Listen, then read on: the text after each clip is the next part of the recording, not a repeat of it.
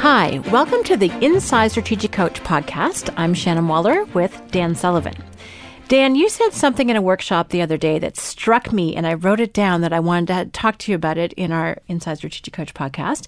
And that is that you said, I have an associative brain, not a linear brain. Mm-hmm. And I was like, aha. So can you describe what that means? Because I think that's true of me. I think that's true of people I'm close to, and I know it's true of a lot of our clients. But I've never heard that particular distinction before. So what for you is an associative brain versus a linear one? Well, what I mean by that is, and I'll give you an example, and that is that I'll come up with models that are from a completely different area that explains a concept. And one of the ones that, if you've been with me for 29 years, because that's when we started the workshop program, when it comes to freedom, I always say, well, there's two types of freedom. There's freedom from, and there's freedom to. And I said, how many of you are familiar with the book of Exodus out of the Bible? And, a lot of hands go up. And I says, well, in Exodus, the skills that get you out of Egypt are not the skills that get you into the promised land. So I said, there's a freeing yourself up from something you don't like, which gets you out of an oppressive situation, which is the story of Exodus. And I said, but that doesn't actually get you to where the freedom to do what you want to do. And Moses, who's the greatest force, and depending on what religion you grew up with, I grew up Catholic, you had the Old Testament and you had the New Testament. And I said, Moses is considered the greatest figure in the Old Testament, but he did not have the skills to actually take the children of Israel into Egypt. So he had the skills to free them up from something that was oppressive, but he did not have the skills to free them to actually go to where their destination actually was.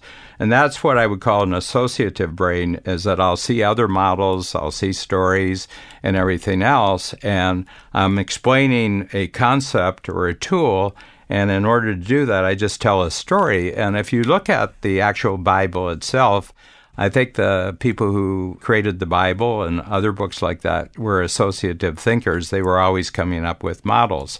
And I'll give you another one. I think Einstein was an associative thinker. So relativity means that time can slow up or time can speed up, So somebody said, well, how do you explain differences in time? It seems to me that a minute's a minute, an hour's an hour. And he said, well, I'll give you two examples. He said, you have 10 minutes, and it's the last 10 minutes for 2 years that you're going to be with the person that you love the most. Okay, and it's 10 minutes, and then there's 2 years separation. How long do those 10 minutes? And he says, it's just like a blink. They go by. You're desperate because the 10 minutes go by just so much like that. So that's 10 minutes. And he said, I'll give you another 10 minutes. You've been forced to put your hand on a hot stove, and your hand is actually being injured by it for 10 minutes. How long does the 10 minutes last? He says 10 minutes lasts forever. So we got 10 minutes over here, 10 minutes over here. They're not the same 10 minutes. He says that's relativity. That's a great example. Yeah, Dan. And so the brain really loves stories. The brain really loves models. So it's not logical. There's no reason if you said, well, find a story that will actually illustrate that. It's hard to do unless you have the story already in your mind. You say, hey, this is exactly the same kind of story. So when entrepreneurs talk in the workshop and they bring up issues or they bring up problems, I'm constantly searching my brain for some piece of information. It might be from history. It might be from movies I've seen. It might be stories and my own experiences. And I'll associate the issue that they're bringing up with an experience I had, okay? And all of a sudden they say, oh, yeah, but that gives me a whole different way of thinking of it. Now, I don't do that just to communicate. I do that to think. Mm-hmm. So the difference is I don't think in a linear fashion at all. I just pop from one thing to another. And I want to say this because I was born for the Internet. So I was born in 1944. So I was born 50 years before the Internet came along. But the first time I sat down where you could actually go on the internet and you could go from topic to topic and you could jump and say, oh, that reminds me of something. And I go over there and I say, oh, that's really, really interesting. That's kind of like, and then I'd go over here and I'm hopscotching all over. And I do that, on average, I do that for about 2 hours every day. And the interesting thing, people say, well, why don't you get one of those algorithms that actually searches for you and presents what you're looking for? And I said, well, I don't know what I'm looking for. Actually, what I'm looking for is things that I didn't know before. Mm-hmm. And I said, so there's no algorithm can possibly know what it is that I'm not looking for, but that I would be interested. But I had an early training for this, and what it was, I created my own school when I was 10 years old, because the school that I went to, which was not any different from anybody else's school, was very linear. First you learn this, then you learn this, then you learn this, and then, and every topic, you had 5, 6 topics. You had history, you had geography, you had English, you had math, and everything like that. But it was all done in a linear fashion. First you learn this, and once you learn that, then you go on to, but that's not the way I learned. I found it really oppressive, and it wasn't that I got bad grades. I got good enough grades because I have good memory, and I read. I'm a voracious reader. But what I decided was, instead of complaining about school, I was going to create my own school. And what I did, I went to the local library, to the reference room, and they had the big complete set of the Encyclopedia Britannica. And I had a notebook, which was a spiral notebook. And I'd walk in, I'd put the notebook down on a table, and then I'd close my eyes and I'd turn around. We're right where the encyclopedia was, and I'd go along, and then I'd get one book, and I'd pull it off, and I'd turn around, eyes still closed, and I'd open up the book, and I'd take my finger, and I'd go like that, and wherever my finger landed, it would land on an article about something, and I would read that article. And in my spiral notebook, I would write down notes. So, gee, I didn't know that. That's really, really interesting. And then at the bottom of each article, they had cross-references to other subjects that you might be interested in. And I'd go like this. I'd just point, and I'd hit a cross-reference, then I'd go to the cross-reference.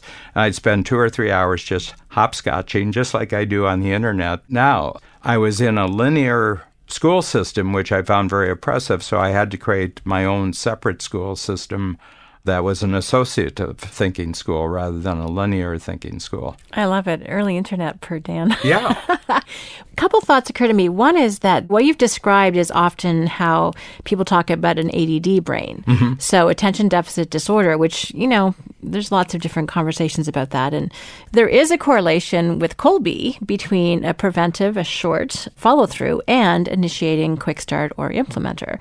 And it's that, ability to switch quickly, mentally, mm-hmm. between different activities.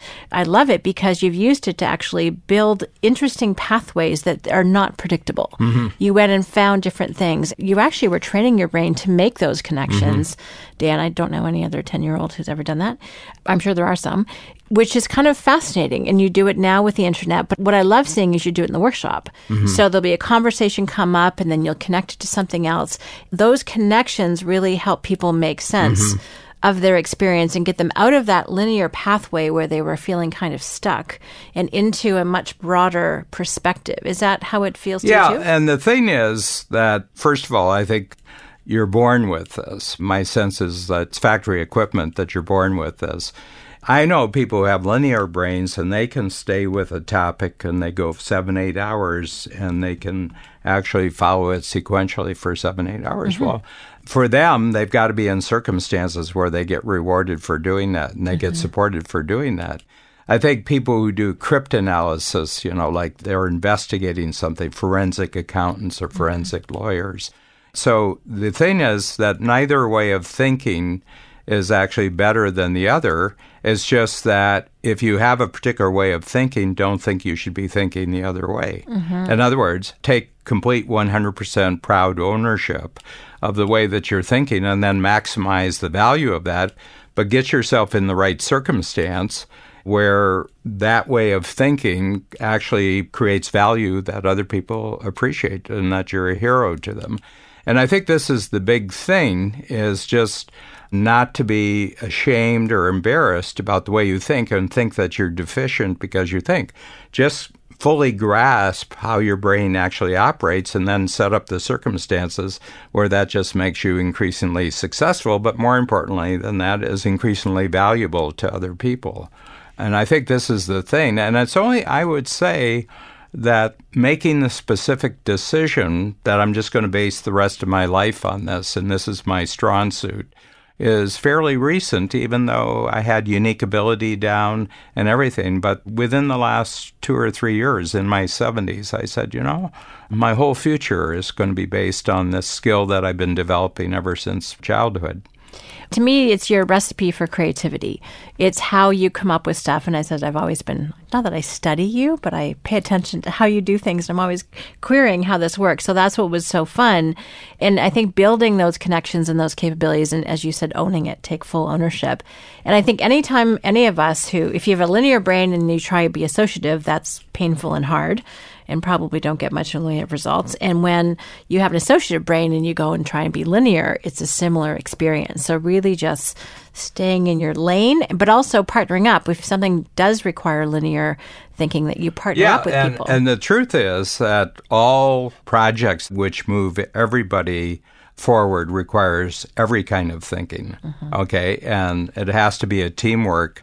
So there's projects which I'll reach the borderline where I've done my associative thinking, and I'll say, okay, now I have to go over to someone who's really good at linear thinking and just tell them how far I've come, and now that part of it. And I'm saying like there's 2 types, but I suspect there's, there may be 10 different ways of thinking, but the only one that I'm really responsible for is the one that I have, and then to have an enormous appreciation for people who think differently than I do.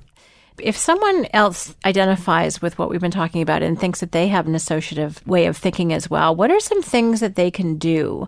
How can they take action to either strengthen it, to own it, to maximize it, as you've talked about? What would be some tips that you found work really well for you that might also work well for others? Well, first of all is to just spend some time actually experiencing how they actually do think. Usually when they talk about technology and they talk about the internet in particular, that young people are better at using the internet than older people. But they've actually done tests where they were asked to find out some information. And they found that generally people over 40 or 50 years old, if given 10 pieces of information they have to look up, are infinitely better at doing that without getting distracted than younger people are. Younger people are much more distractible. And my sense is that the older people, they may have been highly distracted, but they've learned how to be task-oriented, and they've trained their brains in certain situations. You're just going to have to switch over. You probably can't do this for a whole day, but for the next hour, you can probably find out 10 things. So my sense is the internet's a great way to actually test what kind of thinker you are. So if you go on the internet and you see something you're interested in, and you click on that and you go into it, if 15 minutes later you're still on that topic and you're going deep on it, you're not an associative thinker. You're a deep dive thinker. Okay? And I have to tell you, we need deep dive thinkers. We could give names to all these, and maybe, I'll give some more thought to it, and we can actually create categories of different kind of thinking. But, I've got this saying, play to win with the cards you have, not the cards you wish you had, which is an associative thinking thing. I'm relating, that the best card players in any casino are not the ones who get the best hand. They're the ones who, whatever hand they get, they create an immediate strategy. Look, do I go for it with this hand or do I fold? And the best card players are the ones who recognize the playability of the hand they have. And that says whether they're actually going to bet on it or not bet on it, how they're going to bluff if they're not going to bluff. And so my feeling is the intelligence you're born with is like a hand that you were given, except it's a lifetime hand. And then you want to associate the hand you have with the situation where this hand, one, can be admired and respected and encouraged. And then you can translate the hand that you were born with into higher and higher economic rewards in the world, and you can produce results with that. Entrepreneurs are out of Egypt. I would say that 95% of the entrepreneurs that I meet have the freedom of getting away from what they don't like, and that's one of the reasons why they became an entrepreneur, because they can't work for somebody else, because anybody they'd work for would try to force them into a system. So they've declared independence from other people's systems, but they haven't followed through to freedom two. How can I take this unique thinking ability I have and now maximize it in the marketplace?